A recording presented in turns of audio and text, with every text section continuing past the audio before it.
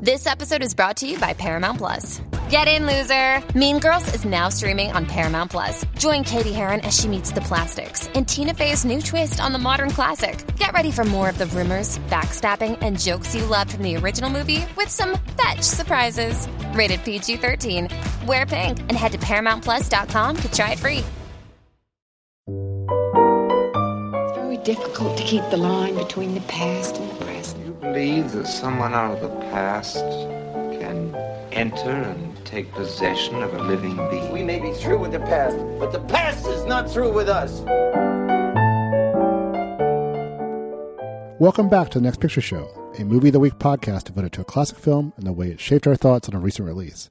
I'm Keith Phipps, here again with Genevieve Koski, Scott Tobias, and Tasha Robinson.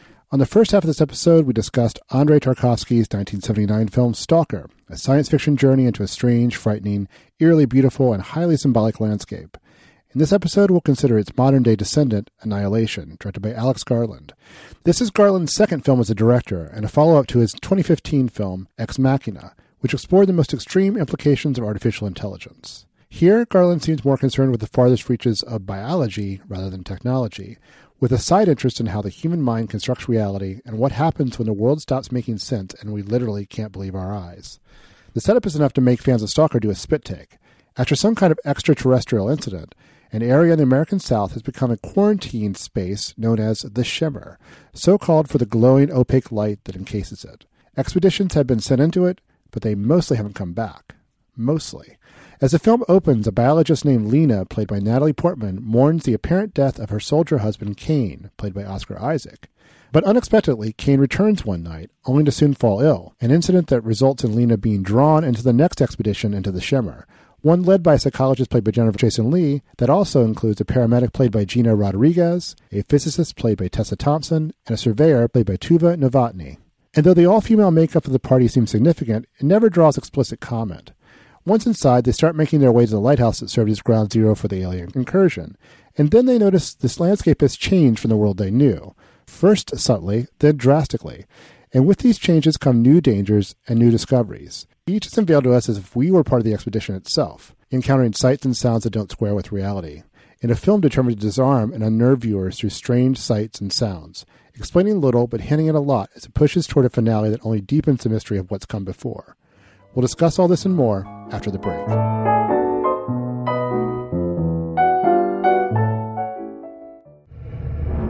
Let me see him. He's extremely ill. You have to tell me where he was, what he was doing. It was his decision to go in. It's something they termed the Shimmer. We've sent in drones and teams of people, but nothing comes back. But something has. You're a biologist. You served in the military. If I knew what happened, I could save his life. The boundary's getting bigger. It's expanding. We're talking cities, states. You need to know what's inside. So do I. It's beautiful. Check this out. It's like they're stuck in a continuous mutation. Anything interesting in there? No. Sharks have teeth like that. It's not possible. You can't crossbreed different species. What is it? The soldiers on the last expedition. They went crazy, or something in here killed them. Something's come through the fence. Through the fence? It's destroying everything. It's not destroying. It's making something new.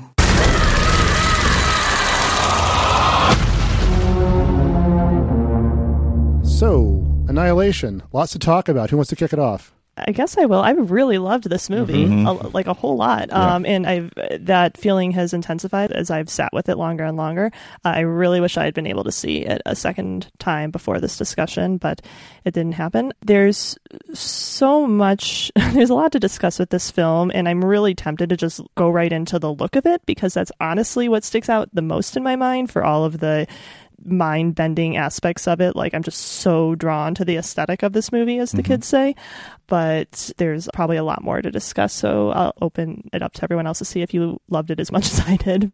Yeah, I absolutely loved it. I don't think there's been a better science fiction film since maybe Under the Skin, It's certainly Arrival, but Arrival's it's on that level. I was blown away by this film. I mean, I like Ex Machina as many people do, but probably all of us do.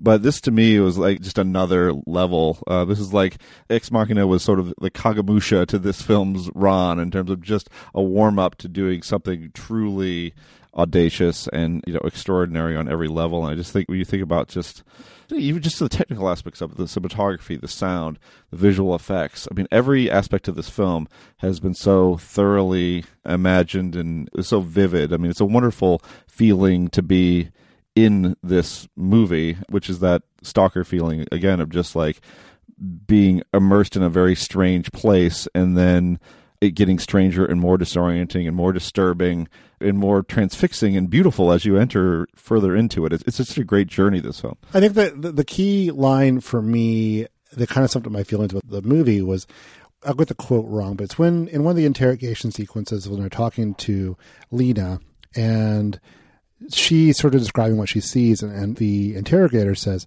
nightmarish. She's like, yes, but also beautiful. And that's my feeling about this movie as well. It's really stuck with me. Seeing this in Stalker, not to pat ourselves on the back, but both these movies are just kind of just turn over in your mind for days after you see them. Oh no! I looked at Tasha and she's like, she's going to be the outlier here. I'm a little bit of an outlier. No, okay, go home. I really enjoyed the experience of watching this movie. The ending was a bit of a turnoff to me, because the ending to me fell into a place that I've seen over and over and over and over in horror movies, and I was left with a little, is that all there is? Do you mean specifically the sort of like, oh, the story's going to continue and people aren't quite what they seem? I mean, you can't certainly be talking about the whole final sequence with the doppelganger. No. The final sequence is unsettling and fascinating, but the direction that it goes, I had a bit of an insight from a coworker today that has me re-examining my problems with that scene and finding it much more interesting. But I feel like I had the opposite experience of Genevieve, where I really enjoyed the experience of watching this movie, and I felt very drawn into it, and I was really down with what it tried to do. And then the more I turn it over in my mind, the more I see the flaws, the more I see the elements that are thrown out and then not really drawn into the weave of the story, the places where like the script feels like it's missing a little bit here and there. And there are parts of it that I keep thinking, but this could have been handled in a way that would have pulled the ideas together more strongly. And I feel like to some degree, the problem here is just that I know too much about the movie now. Like, I've been commissioning and editing pieces about it. I've been writing about it. I've been reading about it. And I have all of this extra textual stuff, Scott Tobias. This is all a nightmare to me. Is it a beautiful nightmare, though? This devaluation of the film via extra-textual materials, none of this is anything I approve of. But go ahead. It's like, I don't know, sometimes I see a piece of like museum art that strikes me in a really emotional way, and I know the last thing I want to do is go read the little plaque next to it that has a bunch of buzzwords about how it's about the association of liminal space with the subconscious or you know, whatever. I really did enjoy this movie a lot. I think it's really smart, but aspects of it left me cold in a way that Stalker didn't. Oh, wow. You were not as warm to this film as you were to Stalker? I love Stalker. I know. I'm just saying. I mean, Tasha, I'm sure given everything you've read about this film, you have seen that Garland has said, and many people have parroted, it is a film about self-destruction. Oh, yeah. And I'm on board with that description. I think that this film is about self-destruction in the same way that Stalker is about exploring utmost desire. You know, it's not a straight allegory. It's more of a meditation with multiple interpretations and working metaphors within this very complex notion. In neither film, I don't think there's anything that can be like definitively pinned down or attributed to a specific intent on the part of the author. So kind of what you're describing about feeling that there are elements that are like broached and not fully explored, or like that just feels like it's part of that tone to me. Like Garland has also said, like he wrote this from a very dreamlike frame of mind, or within a dreamlike framework. And like, I think that also kind of not absolves the film of like not answering certain questions, but of maybe like presenting elements that don't seem connected in a very direct way to what is happening in the rest of the film. And That's what I mean when I say that it just kind of grows richer to me the more I sit with it, because I realize that there's more and more about it that like I didn't get, and that I'm okay with the fact that I didn't get it, and like that not getting it sort of feels like part of the experience of the film. And as with Stalker, you know, like these are films where ambivalence reigns, and I don't always like that, but in both of these contexts I did a lot. I really like the framework of any story that's fundamentally about you go to this place and whatever you find there is what you bring in with you. I mean, it's the Star Wars Journey into the Tree kind of thing, that exploration of the human subconscious that's just like, whatever happens to you here, it's kind of your fault. And we could also, by that token, we could have paired it with Solaris pretty easily as well. Yeah, for sure. A couple people suggested that via our Twitter too. Let me make a couple of points. One is that I think you really have to trust your experience within the thrall of the film itself. I mean, going back afterwards and kind of analyzing it and picking apart story elements and that sort of thing. I mean, there's obviously something to be gained from that, but don't underrate the actual physical, sensual experience of being in that theater, experiencing the movie, which to me, in a film like Annihilation and Stalker, frankly, that's absolutely critical. How you feel when you're watching it is the most important thing. So there's that point. And then the other point about self-destruction, I feel like there's also an element of self-realization here, too. I'm thinking about one of my favorite scenes in the movie involves Tessa Thompson, and they've come to this, what was once a town in which some of the people have become trees, basically. And or we just have plants growing in the shape of trees, which I actually think is a better explanation. It's heavily implied that she turns into one of the plant trees, and like we see green sprouting out of her arms, but we don't actually. It isn't actually confirmed that that's what happens. Yeah, but I guess the point being, though, she accepts her fate and steers into that particular curve.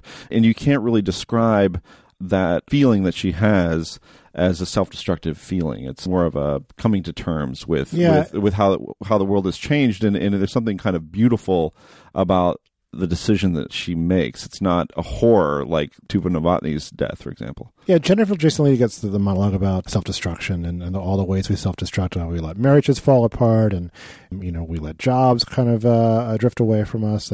But it's also, I think there's also kind of a sense that maybe self-destruction is an illusion. Destruction itself is kind of an illusion. I mean, Portman's character is a cellular biologist who opens with about how everything living came from a single cell, and this they go to this place where things merge that to our reality should not be merging, and kind of a coming back together of these things that have separated. Like maybe just the idea of separate organisms themselves is kind of an illusion. It's kind of a disturbing and also in a strange way kind of heartening notion to deal with, and that ultimately manifested in that doppelganger at the end as well. It's I mean, I don't know that it's necessarily a film that benefits from being put on a spreadsheet and say this means this and this means that, but those are things that were on my mind while I was watching this film and afterwards. In a film like this that operates both on a very intellectual basis, here are a bunch of symbols and here are the ways we are expressing it abstractly, I think there's a tendency to kind of like fight against itself, to fight against its own version of expression, because you do have some very specific, very clear things that he wants to communicate, but he also wants to communicate them in a very dreamlike way. This is a movie that is fundamentally about exposition. I mean, it's her telling the story to people, and it's her shaping the story the way that she wants it to be shaped. We see that she's lying to them about certain things. But to me, there's a kind of discrepancy there. Once you introduce the idea that she's telling them lies, that she's omitting things or altering things, suddenly the question becomes, well, what are we watching? Are we watching the truth, or are we watching a lie she's inventing? How much of it is a lie? That last shot suggests that maybe more of it is a lie than we think, or there are a lot of different ways to read that. And I think it's an interesting shot because it opens up a lot of discussion. We may as well talk about the end. I'll tell you how I read it. And Scott and I are talking about this immediately after the film, is that this is Lena, we've seen, her doppelganger has been destroyed and left behind in the shimmer, coming to talk to the Oscar Isaac character who at this point is full doppelganger. There's kind of recognition of the balance between. It's almost kind of like a yin-yang sort of situation where there's a little bit of the shimmer in her, a little bit of humanity in him, and kind of finding the peace with that too. And I found it in a way kind of a disturbing, but also kind of optimistic, hopeful ending. Interesting. Yeah, it's like 80-20 both ways. Yeah, right? okay. Yeah. 80-20 doppelganger to human ratio on each of them going one direction or the other. Yeah, I'm curious, Tasha, because I read your piece on The Verge about your problems with the ending, or why you think the original ending would have been better, and what you just said about Lena lying. Like, I'm guessing that you do not buy her assertion that they do not want anything. When the interrogator asks her, like, what do they want? She's like, I don't think they want anything. Like, there's just a kind of a sense that this is just like a state of being for whatever this phenomenon is. So, like, to me, the suggestion that the ending suggests that there is more to come, in that like horror movie way, like, is at odds with what the film tells us about what this phenomenon is. I guess I'm curious what you think about that assertion on Lena's part. Do you see it as a wholly ominous sort of, they're going to take over, kind of an invasion of the body snatchers kind of ending? No, it's the lack of any sense of intentionality, I think, that left me disappointed.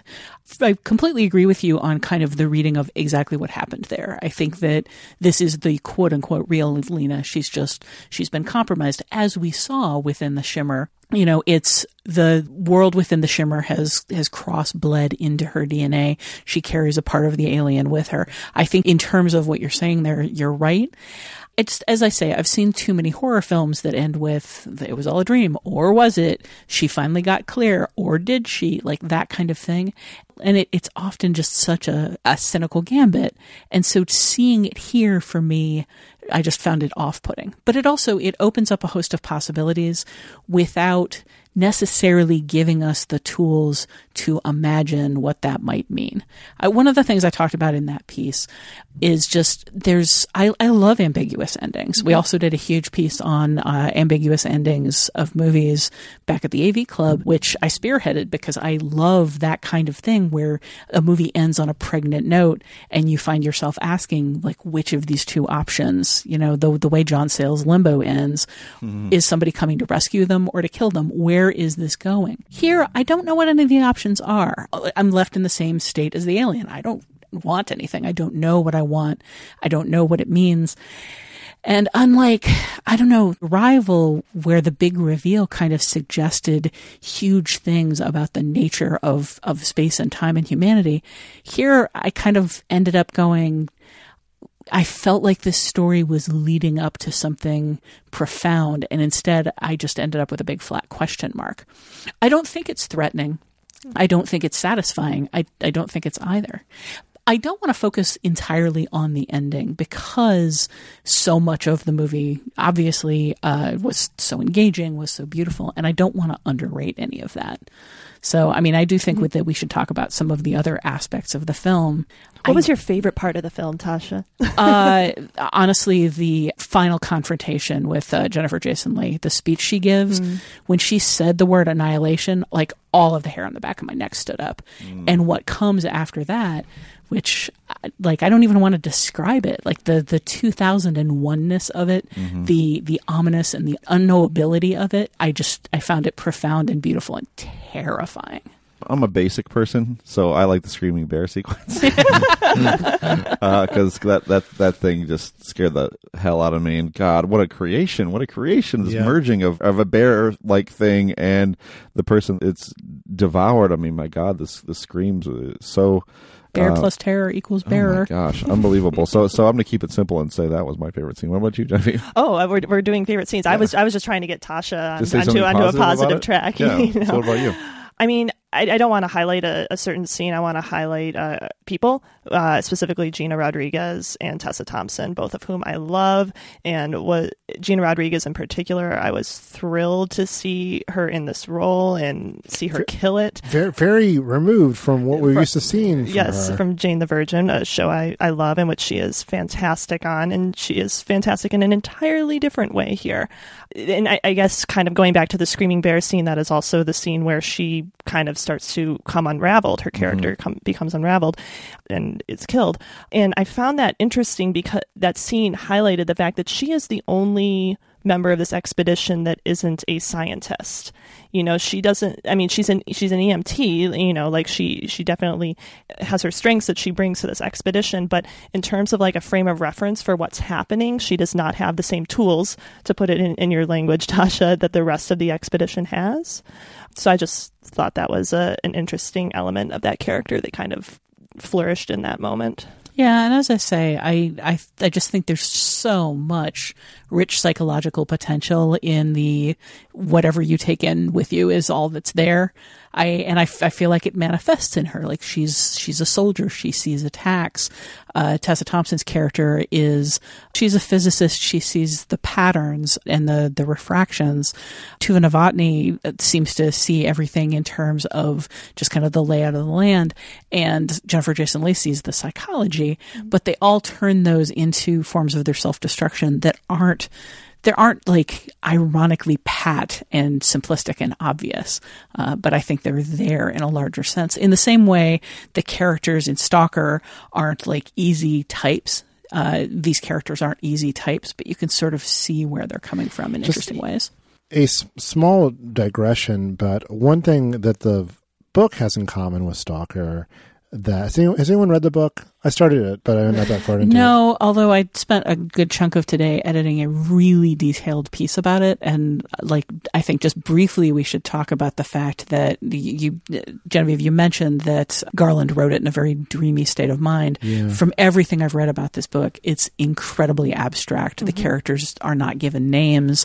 Like Stalker was the point I was going to make. As with Stalker. And it's also very different. I'm 50 pages in, it's already wildly, the movies are already wildly digressing from the book. And there's stuff that, since you're reading it, I don't want to spoil it for you, but there's stuff that happens in the book that literally came out of Jeff Vandermeer's dreams and have no more logic to them than dreams do. Like literally transcribed out of dreams that he had.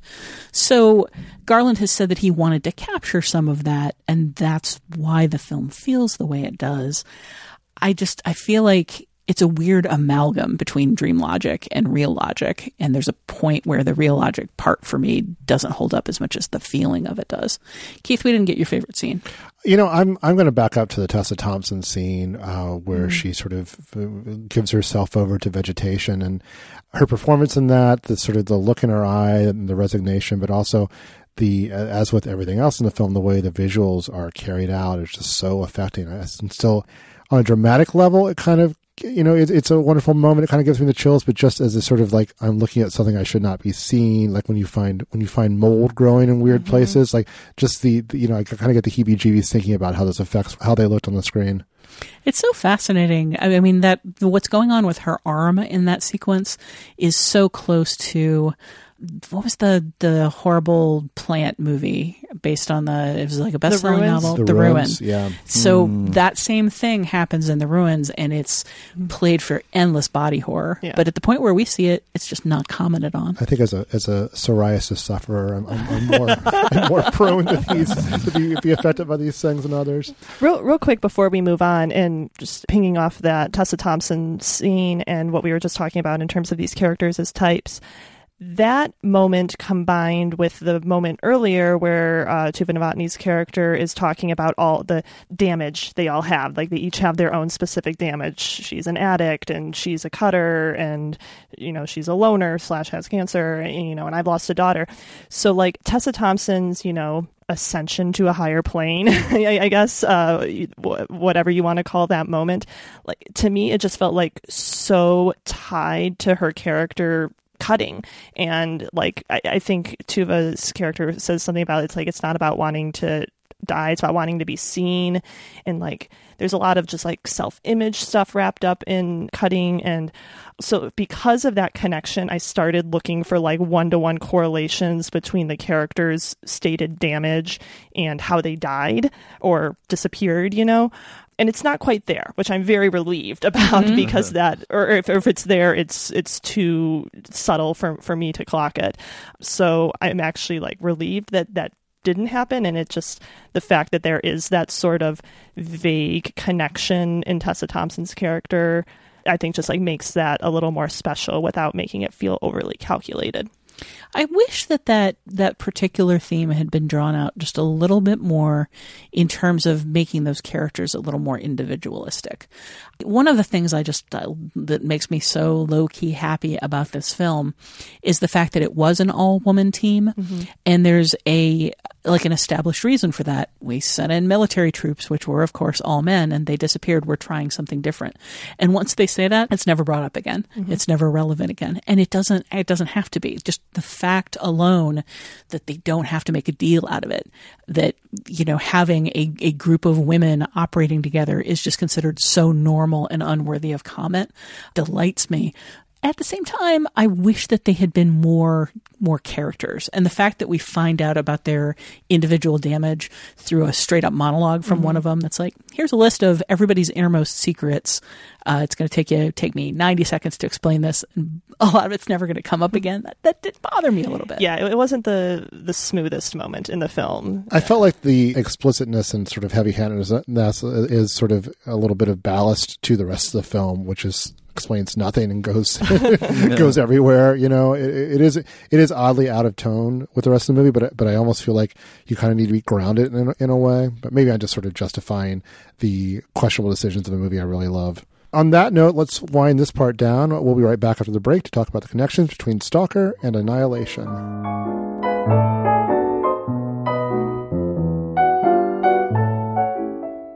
We have to go back. We have to go back now. She's right. I really don't know how much more right she has to be. Okay, and I agree with you. We should go back. Good. Okay, great. There we go. Okay, so the three of us can just pack up. Hold on a minute. Hold on. We should go back, yes, but it took us, 6 days to get here? And the coast is 2 days away. You're saying that we get out by going deeper in? Yeah, if you like, yeah. Like? No, I don't like. This isn't some tactic to get us to the lighthouse, is it? I believe that the coast is the best route out. Okay? So now it's time for connections, when we bring these films together and talk about all the things they have in common. And we mentioned before, I don't know that Garland's explicitly said that he was influenced by Stalker, but you know, come on. It's pretty obviously influenced by Stalker. The DP definitely said on Instagram, like he had an Instagram post, like it was like the one film reference point in the library. So yeah, I should follow. I like following DPs on Instagram. Rachel Morrison's Instagram feed is really good. Oh, good to know.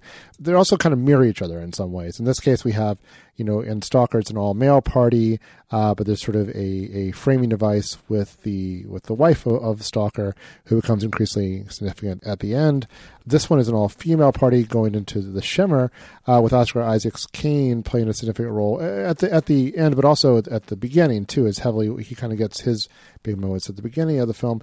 There's kind of a mirror that way. Did that occur to you? Or yeah, I mean, the Stalker's wife also has a big moment at the beginning of the film where she's like writhing around on the ground, you know, which actually kind of feels of like in the same vein as Oscar Isaac's character, like falling apart and spewing blood, and you know, there's a vulnerability to both of those characters in their introductions. And there's a feeling of bookending with both movies. You know, we start with the bar, we return to the bar. You know, we're planning our journey, we've completed our journey, and in Annihilation, it's we start with the interrogation, we end with the interrogation. There's just that feeling of kind of having come full circle in both cases. Yeah, maybe there's a need for the Stalker and for Lena to go on this journey in order to be able to see their partner in a different and perhaps healthier and more productive light, to understand them better, to move forward with their lives in a way that they weren't capable of earlier, right? One of the things that's so beautiful about the ending to Annihilation, and maybe this is what we're talking about with the sort of 80-20 split between the two, is like when Lena encounters her husband at the beginning, he is an utter confounding and scary stranger to her. When she goes through this experience and encounters him at the end, there's a sense of understanding between the two of them and intimacy and perhaps love that would not have been possible if she did not understand who he was and what he had gone through and what part of him remains, what part of him is something different and new. And maybe that's true of Stalker as well. I mean, we talked a little bit about Stalker ending on a hopeful note. Maybe both films do. By talking about this, we're also talking about how they both follow essentially the same structure, which is, begin on one place, plunge into another, and come back. But you come back maybe not quite the same as when you went in. Oh, how does the Zone and the Shimmer, how do they compare to each other? I think one of the things I'd kind of tagged as a potential connection to discuss is kind of the mysteries of the movies, because both of them have these unanswered questions. But I think most of the mysteries in both cases could come down to what are actually the nature of this mysterious area. What, if anything, does it want? What is it for? Was it created deliberately or accidentally? Is it what people think it is?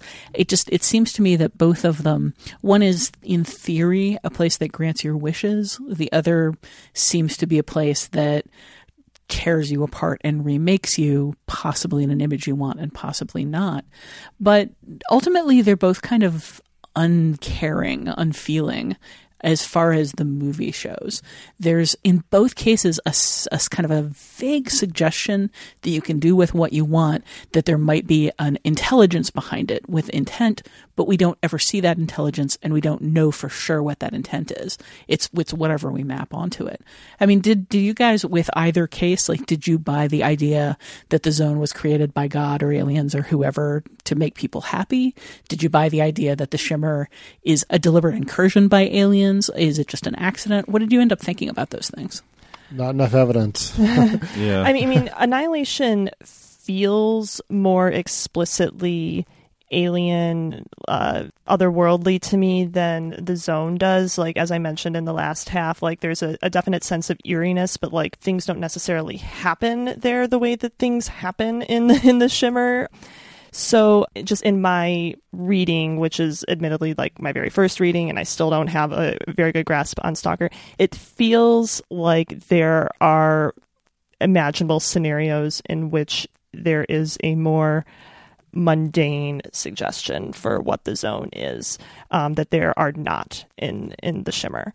But in both cases, we don't know. And as far as what I said about the Shimmer feeling alien, there is also that specific line where the interrogator asks Lena, so it was aliens, and she doesn't answer because it's it's otherworldly. Is that, what we think of as pew pew aliens? I don't know. One difference, too, is I think with the world of Annihilation, with the Shimmer, that there are a lot of things to discover and learn about in the world itself, in the Shimmer. Things that they encounter along the way, they have to sort of figure out how this place is working and how it's recombining DNA or whatever, and things are merging, and that's something that they discover about that world. The Zone just becomes almost this psychic space that is eerie and otherworldly, but it's not a journey of discovery that they're making, only insofar as the discoveries that they're making are about themselves, their own motives and desires and that sort of thing. And so Stalker is much more exclusively an internal journey than Annihilation, which is both external and internal. There is just a little bit of very specific parallel there in that, it's heavily suggested that the Zone has killed someone by granting him what he wants, that the Shimmer has killed a bunch of people in that they went in, they never came out, they never communicated in any way. And as we find out bit by bit, it definitely has killed people. So there's sort of that sense of it being lethal in both cases. There's also just a sense, as I mentioned in the first segment, when I was talking about the Stalker rolling around in the grass, they both have that sense of overripe fecundity of like nature run wild. Genevieve, you said something interesting on Twitter about, I can't remember how you put it, but like the psychedelic, the biopsychedelia. Yeah. Biopsychedelia.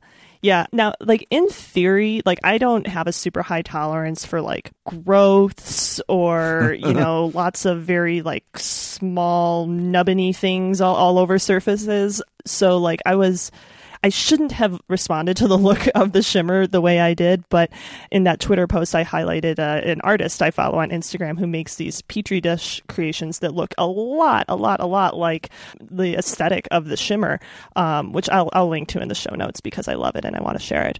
But so I think that may have like prepped me to love the aesthetic the way that I did. But I guess biopsychedelia is the best description I have for that weird cross section of like mold and spores with beautiful prismatic color. And it's such a great and unique thing for us to find a movie both beautiful and horrifying at the same time. That's an interesting balance for a film like Annihilation to strike. Yeah, that's a really good point. I mean, we're so used to alien-related movies being set in space in these either very sterile environments or very grungy environments, but like putting it in this kind of lush southern wilderness is just really, it feels like a very different step. And the sound that place makes is another thing we could talk about. I mean, it is very much the marshes of the South that we know, but there's a lot going on in the sound design. It's another thing it shares with Stalker, which has a very involved sound design as well, and ambient noise and the noise we talk about the train tracks and so on play such a major role in the character of that film. How do you see these films both using sound? Well, the music of both of them is very heavily leaning on like electronica to create unnatural noises that sort of like grate and soothe at the same time. The score of Annihilation reminded me so much of Under the Skin, and like Micah Levy's just kind of unsettling yet overwhelming electronica. Stalker's score struck me as almost more lulling, almost more beautiful and comforting. But it's also, I mean, Tarkovsky was very much going for an unnatural sound. Apparently, he actually had like an orchestral score, and it wasn't unnatural enough. So he went back and created some of it with like electronic instruments, and then took real instruments and like altered them electronically so they would sound like less natural and less comforting. But in both cases, they're being used to unsettle us and to kind of put us on edge. I think both films also kind of have a signature sound, like a specific cue, a sound cue. In Stalker, it's that noise. I mentioned it. I don't really have a great description for it, but it's in the railroad scene and it appears again and again. It's kind of like a mechanical cricket, or I'll lay some in here and as producers. But do you guys know the sound I'm talking about? And then in Annihilation, it's part of the score called The Alien, and it's actually a sound cue that appeared in the trailer. And then there's a fascinating article about this specific sound cue that we end up hearing in the film during that doppelganger confrontation. That's sort of like almost vocalization, but not quite. That on Slate, right? Yes, Slate. The article is Annihilation co-composer Ben Salisbury explains how that weird little melody wound up in the film's trailer. It's just a little like 4-note melody, but it's a really interesting interview if you're at all interested in sound design. But so just the highlighting of that little 4-note melody and sort of the extent to which people have fixated on it in discussion of this movie feels analogous to me of that one noise in Stalker that after one viewing I associate so strongly with the sound design of that movie. I can't point to anything in Stalker, though, that is as unsettling and fixated on the oral quality as the bear. Like the sound design of that bear, it's a grotesque CGI monstrosity. It's creepy and unsettling, whatever. We've seen a lot of those. The noises it makes that are like a combination of a monster's roars and the screams of the last person it tore apart is just, it's something I've never encountered before. It's an intimidating sound that it's also the sound of an animal in distress. I mean, it's really scary, but for reasons even beyond, I think, the sound of the woman's voice, it's a pitiable creature as well.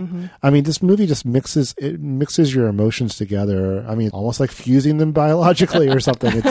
It's such an experience in that way. But I'm saying Stalker would not work without that sound, because it's not Annihilation does present you with a lot of visual wonders and strangeness, things that they discover along the way, and Stalker is really relying really heavily on the music, especially to emphasize the alien quality of this place, because otherwise in both cases they're just pieces of land that have been transformed, and so it's obvious through the eye that the shimmer has been transforming. I mean, the whole thing, just entering it, it's like entering a soap bubble, right? Yeah. And there's like always that little prism gleam around the edges of the frame. It's always so I mean, you're in a foreign place. Yeah.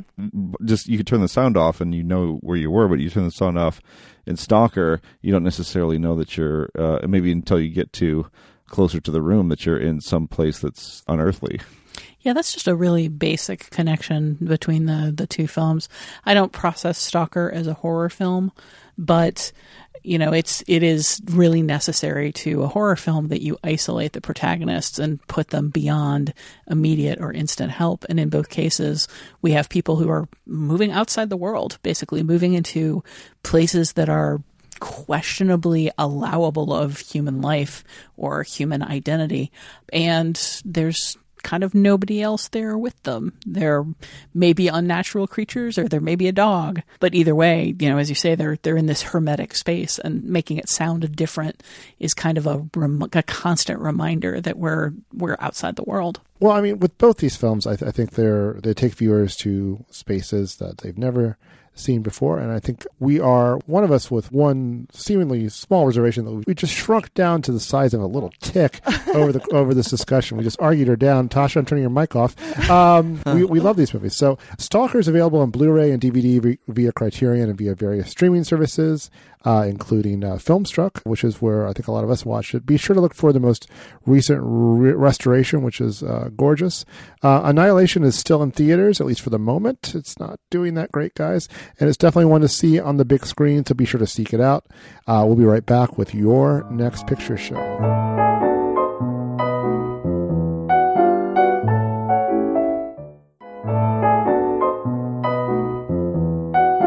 Finally, it's time to catch each other up on films and film-related items we've seen in the interim since our last podcast. We call it Your Next Picture Show in the hopes that it'll put something interesting on your radar.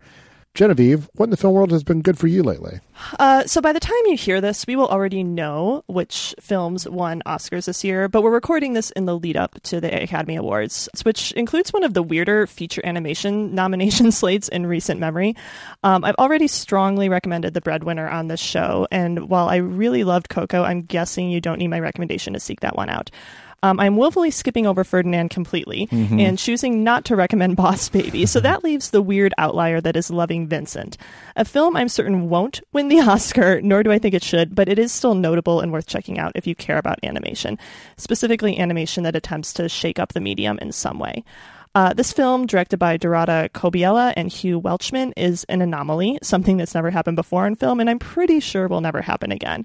It's the first fully hand-painted animated feature comprising 65,000 individual hand-painted frames, oil-painted frames, I should say, many of which directly replicate the paintings of Vincent van Gogh, who is the subject of the film. Admittedly, this film's story is not half as interesting as the artistic impulse behind it. It follows an investigation into the days before Van Gogh killed himself that draws often too neat parallels between the artist's life and death and his most famous masterpieces. Then again, Van Gogh's work definitely had an autobiographical bent, so it's not as out of place here as it could have been with other subjects. But the real attraction, anyway, is the look of the film, which attempts to replicate the texture and dynamism of Van Gogh's canvases, with some flourishes in the form of modern animation techniques. The effect is uneven, but ultimately compelling, I think, especially when it results in strange imagery like Van Gogh's famous bearded postman, but with the face of Chris O'Dowd, who voices that character in the film. It's an interesting film. I know that's not the most full-throated recommendation, but like I said, it's definitely worth checking out if you're interested in animation. It's like less than 90 minutes, so it's not a huge commitment. And it's playing in a few art houses around the country, and it's easily rentable on your Amazons, Googles, and so on. So, if you have 90 minutes to spend on a kind of a curiosity that will probably be forgotten in the annals of Oscar history pretty quickly, I would recommend better Loving than Vincent. The Boss Baby. It is better than The Boss Baby, and I'm just going to say better than Ferdinand, even though I'm not going to see Ferdinand. Probably better than Ferdinand. I have seen Ferdinand, and I was surprised to see that one nominated at all. It's a weird animation slate. Mm-hmm. Tasha, what about you? Well, when I realized we were going to be discussing a couple of trippy intellectual science fiction movies that kind of blew our mind, my mind immediately went to Duncan Jones' Moon. Duncan Jones is the writer-director of Moon, Source Code, Warcraft. It's kind of a step out for him. And the new movie Mute, which is on Netflix and which is not exactly beloved of people, but there is a gag in it that is only going to work for people who have seen Moon. I suspect that the vast majority of people who would listen to this podcast have already seen this movie because it's been recommended up one side and down the other by lovers of small, cerebral, interesting, quirky, unique science fiction and debuts and indie movies and small features and idiosyncratic cinema in general.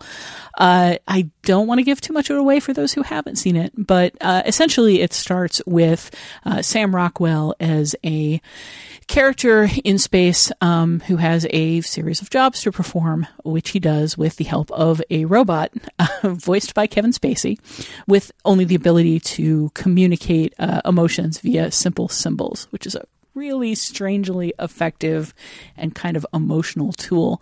And things fall out for him in a way that starts out as kind of trippy in a 2001 A Space Odyssey kind of way, and then just from there gets steadily more interesting in a way that's a lot more modern, I think, in terms of exploring ideas of identity and responsibility and the evils of corporations and who we really are and what we can lay claim to as people. Again, how much can you say about this movie without saying anything about this movie? I think I might have to just leave it at I highly recommend seeking it out. I think it remains his best movie in a walk, and just one of my favorite science fiction movies that make you think, really, of all time. Yeah, I heartily second that recommendation. I love Moon. I wish I had thought to recommend it instead of I think I kind of like. Well, you're going to have to see Mute then to see the 30 seconds of Moon reference that's in it. You don't want to see Mute.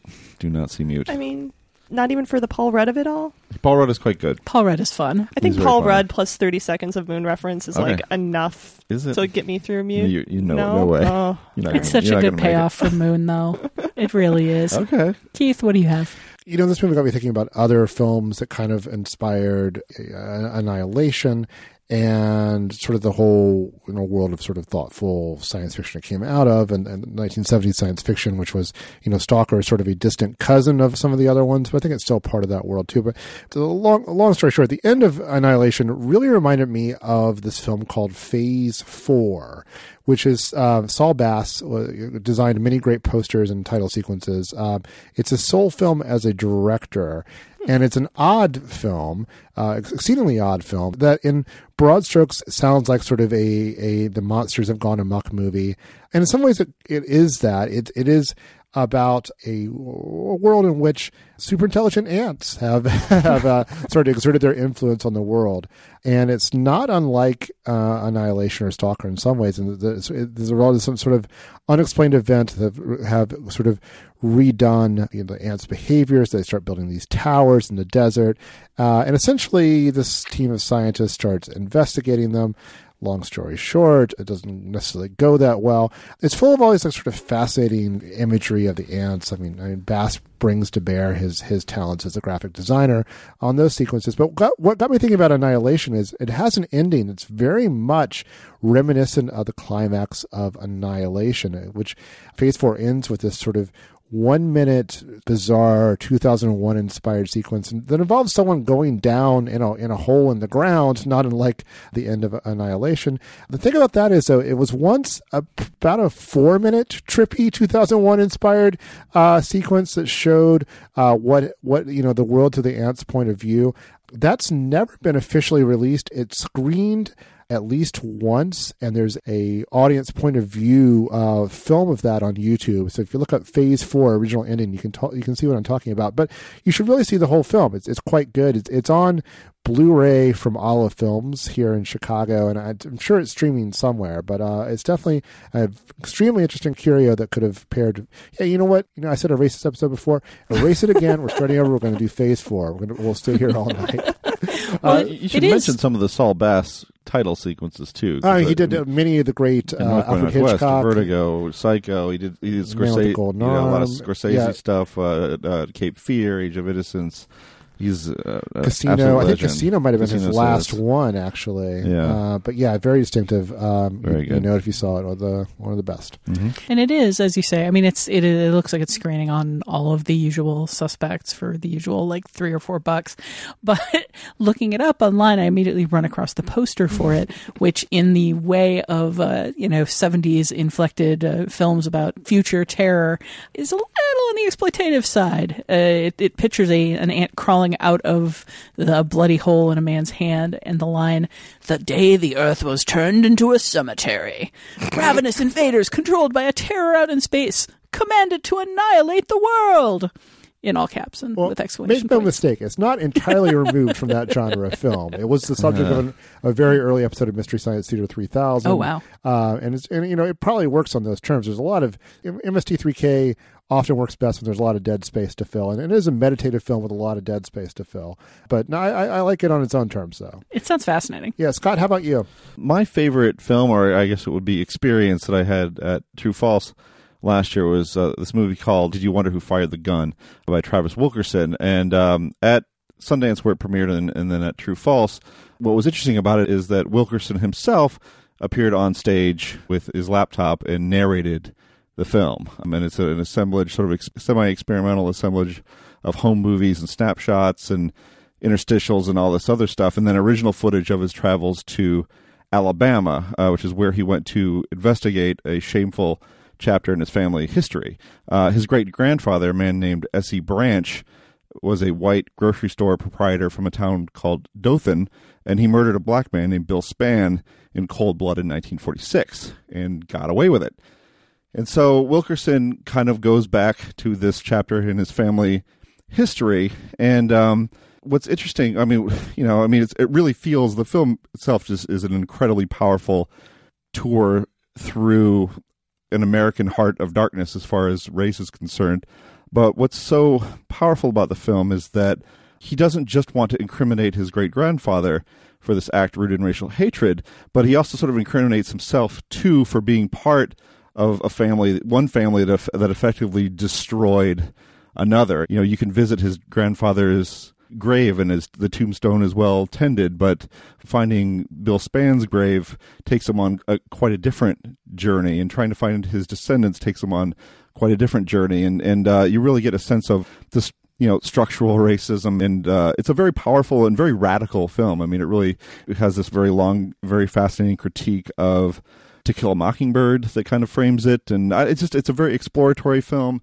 It's an angry film. It's a self-lacerating film, and I think it's just essential. It's opening in a very limited way in New York, and sort of expanding from there. Grasshopper Films, which is the distributor, and the guy who started Grasshopper Films was behind the Cinema Guild. They can't really distribute films too widely, but a lot of their stuff eventually winds up on streaming services. So if you can't see the movie in a major city, if you don't live in a major city, then just keep it on some sort of a watch list and look for it to pop up later. I mean, it can't quite replicate the power of Wilkerson himself narrating it, because he just asserts himself in a way that would be impossible in just a conventional documentary, but it comes really close, and I really love it. And I think it's going to be a film that will probably stick around my top 10 list. So I would recommend checking out Did You Wonder Who Fired the Gun?